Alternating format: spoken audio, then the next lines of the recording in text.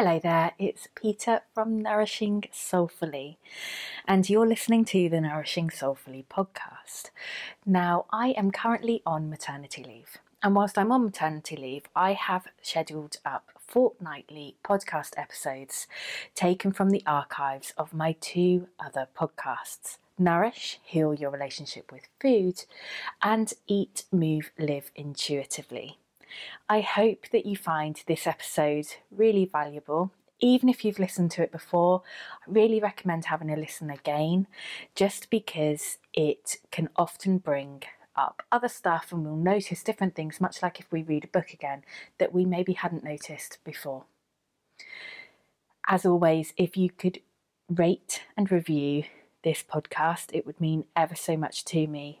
But what would mean even more to me is if you could share this episode, if you found it valuable, with others, because this will help the podcast be found by many, many more people. Remember, you can also find so much content on the Nourishing Soulfully website and the blog at nourishingsoulfully.com. And if you're fancying a little bit of self-development, a little bit of self-care time, and focusing on creating that self-kindness and self-compassion and getting to really know yourself, Elevate, the course in self-kindness, is available as a self-paced course even whilst I'm on maternity leave. Head to nourishingsoulfully.com to find out more, and let's delve into this week's episode. Welcome to Nourish, Heal Your Relationship with Food, a podcast by me, Peter, a non-clinical certified intuitive eating coach and certified eating psychology coach. Intuitive eating and healing a relationship with food can be really rather daunting. There's a lot of conflicting advice out there and a whole lot of jargon. This podcast aims to debunk eating myths and guide you to a healthier, more comfortable relationship with food. Welcome to episode 4. So this week I'm trialling recording the episode for YouTube as well on the camera.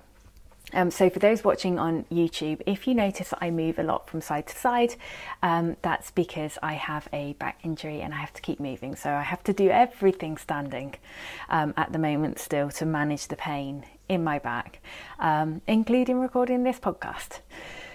Let's delve into this week's episode. So there are usually 1 or 2 intuitive eating principles that my clients can find to be huge hurdles. Some they absolutely breeze through, and it kind of almost comes naturally to them, or they've done work on those particular principles in the past and they're feeling really confident about it and really comfortable, and it's part of their comfort zone. And then there are others that we have to delve into much more deeply, that they really struggle with. And for many of my clients, honouring hunger and fullness are kind of some of the bigger hurdles to overcome. So overeating to the point of feeling really uncomfortable falls into these intuitive eating principles, as does ignoring hunger and eating too quickly to notice when we're satisfied. So for others, it can be undoing and understanding where certain behaviours around food have come from. And each and every client I've worked with has always felt really embarrassed and ashamed to admit that they secret eat. And yet the majority of us at some point in our lives have secretly eaten. It's getting into the whys and understanding how to very kindly work through this that some clients kind of need that further help with. Sometimes it's food inspiration, sometimes it's gentle nutrition, other times it's being kind to themselves or joyful movement. We all have parts of these 10 principles that cover how to eat intuitively, which require more work, and sometimes we require support to work through those areas with someone who understands and is trained to do so, like me.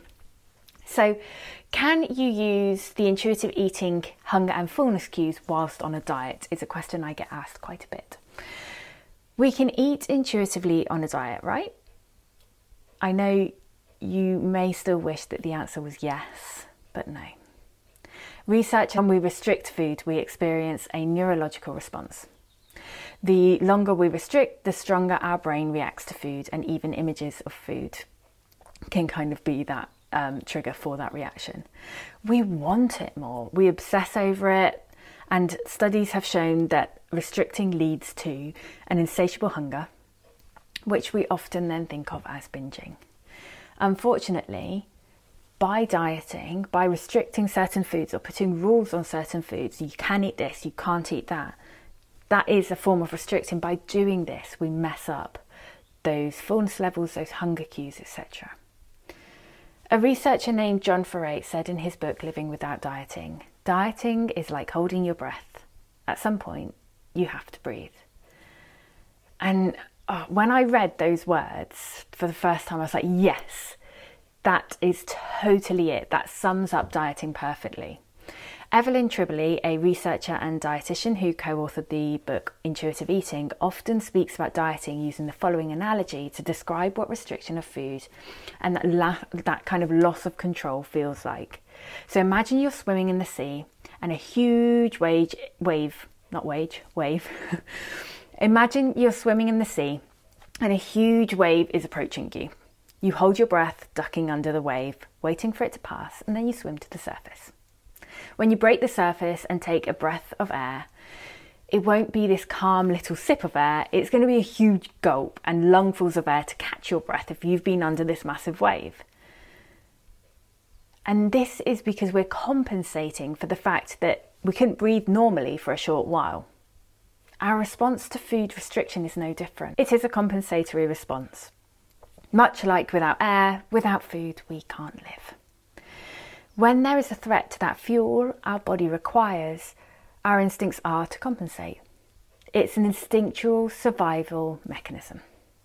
This restriction, also known as dieting, has been proven to lead to binge eating, weight gain and eating disorders. And yet we're fed the message, pardon the pun, that weight gain is solely due to eating too much and not moving enough. But our weight is affected by over 100 factors, including, but not limited to, genetics, which explain 60 to 70% of the differences in people, family history, family culture, routine, socioeconomic status, where we live, our activity levels, our race and ethnicity, our age and sex, where we work, our culture, our sleep, medical conditions, our community, medication that we take, and many, many, many more things. Studies have shown that our body shape is 80% determined by genetics alone. So diets.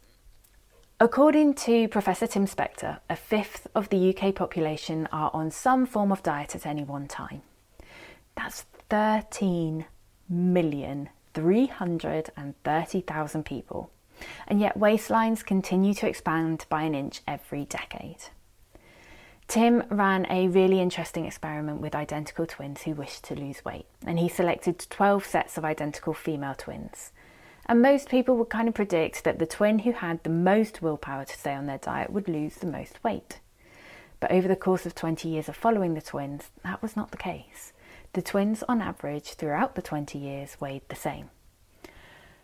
A similar study ran with twins who started off at the same weight at the age of 16. And by the time the twins were 25, the twin who had dieted weighed, on average, 1.5 kilos heavier than the twin who hadn't dieted. Another study of 500 adopted children compared their weight with their adoptive parents and their biological parents. Now, if weight is largely dictated by food and exercise and environment, the children's weight would be similar to the adopted parents. That's where they live, that's the food that they're eating, that's the movement they're taking part in. But it wasn't. In fact, researchers found that the children's weight correlated strongly with the weight of their biological parents and not at all with the weight of their adoptive parents. You can influence your weight, but only within a set weight range. I'd like to invite you to have a look if you have any apps or gadgets that track calories and food. How would you feel if you stopped using them? This may be worth doing a spot of intuitive eating journaling on. Grab a pen and paper and note down anything that's kind of bubbling up for you around this. Any fears that are coming up, any beliefs that you've got there, and kind of check in with them. I'd also like you to think about the ways in which you've been taught to write off hunger. Maybe it's having a glass of water, maybe it's smoking, maybe it's chewing gum. I've heard of people going to bed early. I've heard of people drinking a glass of water. I've heard of people painting their nails so that then they can't touch food because their nails are wet. This is what diet culture teaches us. Ignoring hunger signals damages our body and mind's capacity to get it right. And over time, we become less sensitive to those signals. So if you haven't listened to the previous episode, episode 3 on interoceptive awareness and tuning into those signals, you're going to find that really interesting. So that's season 1, episode 3 of the Nourish, Heal Your Relationship with Food podcast.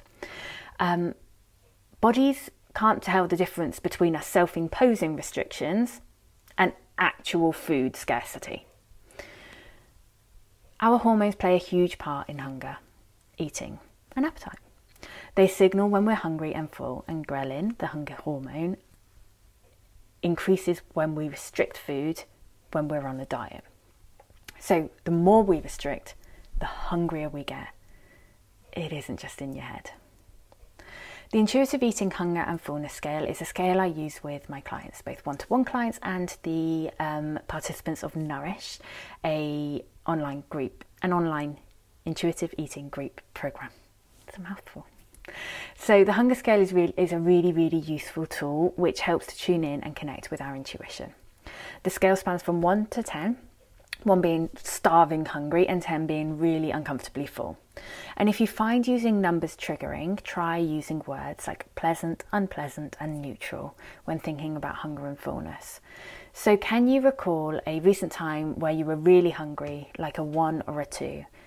So that uncomfortably hungry, unpleasant hunger. How did you feel? I encourage you to write this down, if you can, and just take a little moment to kind of journal on intuitive eating again and see what's bubbling up for you. And then I'd like you to recall a time where you recently felt overly full, so unpleasantly full, uncomfortably full, or a 9 or a 10 on the scale if we're using numbers. How did that feel? You're not going to get intuitive eating perfect every time. You're not always going to be eating until the comfortable fullness point and not go past it. You're also not always going to kind of eat before you get too hungry, as it were. But notice when you don't do this. You see Katie in the back. For those watching on YouTube, Katie was in the background running around the sofa.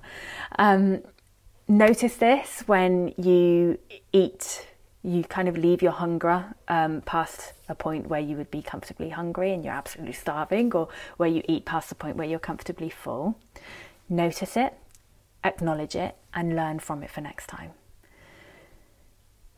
Notice how you're feeling, and by noticing, next time you're going to be in a better position to notice it earlier and do something about it.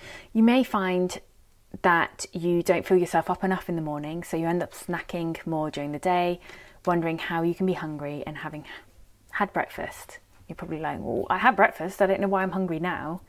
But if you're only feeling up to a 4 or 5, or you're only eating foods that don't kind of sustain those energy levels, you're going to be hungry mid-morning. It's going to happen.